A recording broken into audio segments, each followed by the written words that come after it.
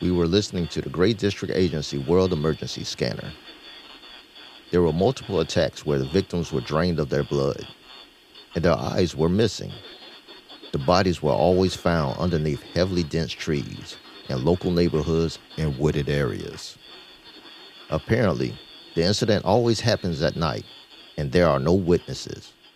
I told Claire, our Great District Agency AI, about the evidence we heard from the World Emergency Scanner, so she could help figure out what attacked the people. And Claire said, "It was a tree gimp. They were first seen in the 1600s. They only hunt from trees at night and burrow themselves in the ground during the day.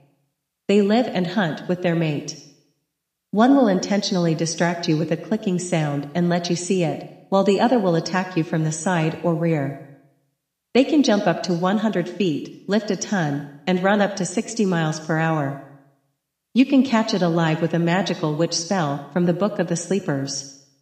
It neutralizes them, keeping them frozen in time until they are released from the spell."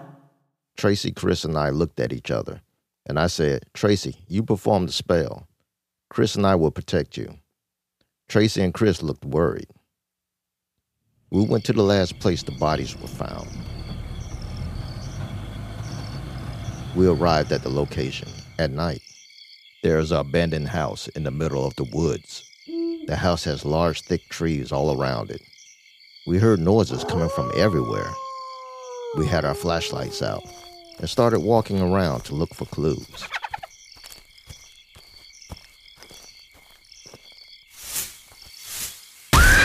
Tracy screams.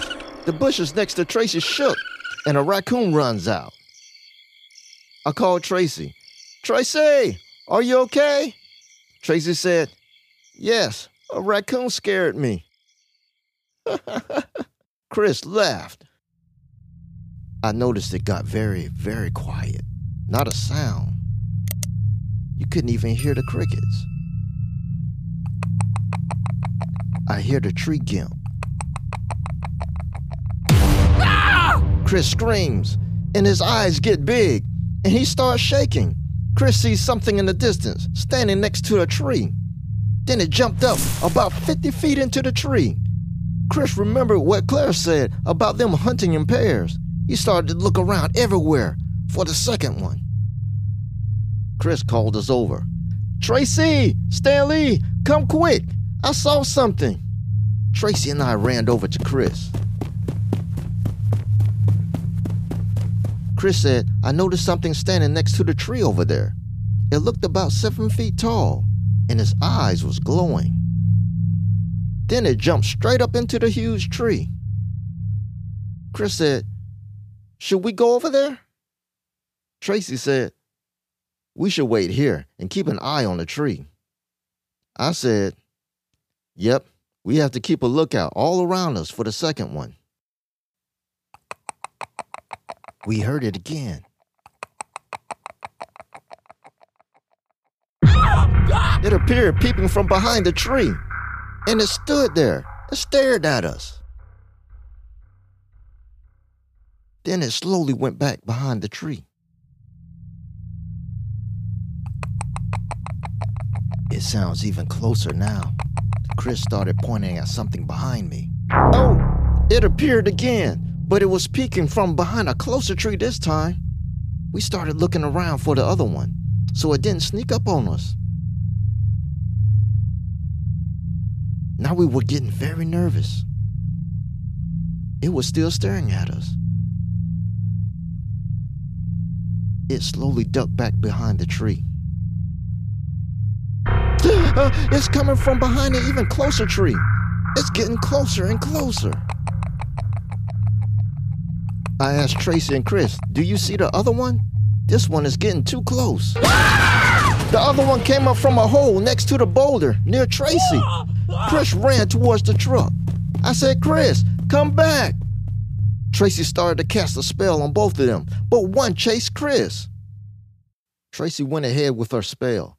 Tracy said, "From the Book of the Sleepers, Abucha, Belhim, Nima, Bave, Nia." And it froze in time. Chris was still being chased. Help me! Then the tree gimp jumped up into the trees. Chris came over. Chris said, "It almost got me." I said, "You shouldn't have ran. It was playing with you. Remember, it could run up to 60 miles per hour." Chris said, "Oh, I forgot about that." I said, "It will probably come back since we have its mate." Chris said, "I see Tracy caught the other one." Tracy said, "No thanks to you."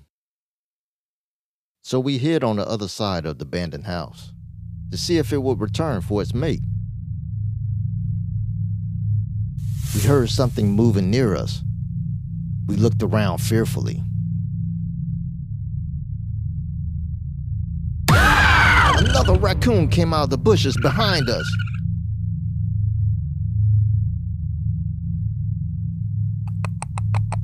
There's that sound again.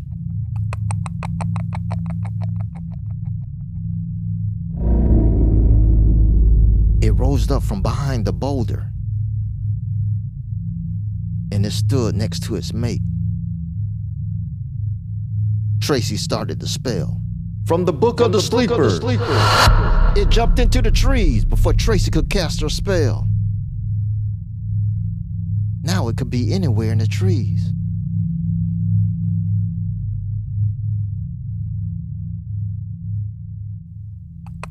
We heard its clicking sound over by the boulder, next to the frozen tree gimp.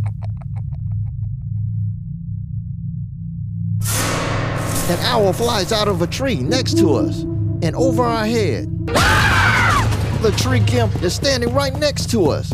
Chris ran, and Tracy locked in on the tree gimp and started her spell. From the Book of the Sleeper. Abucha, Belhim, Nima, Bave, Nia.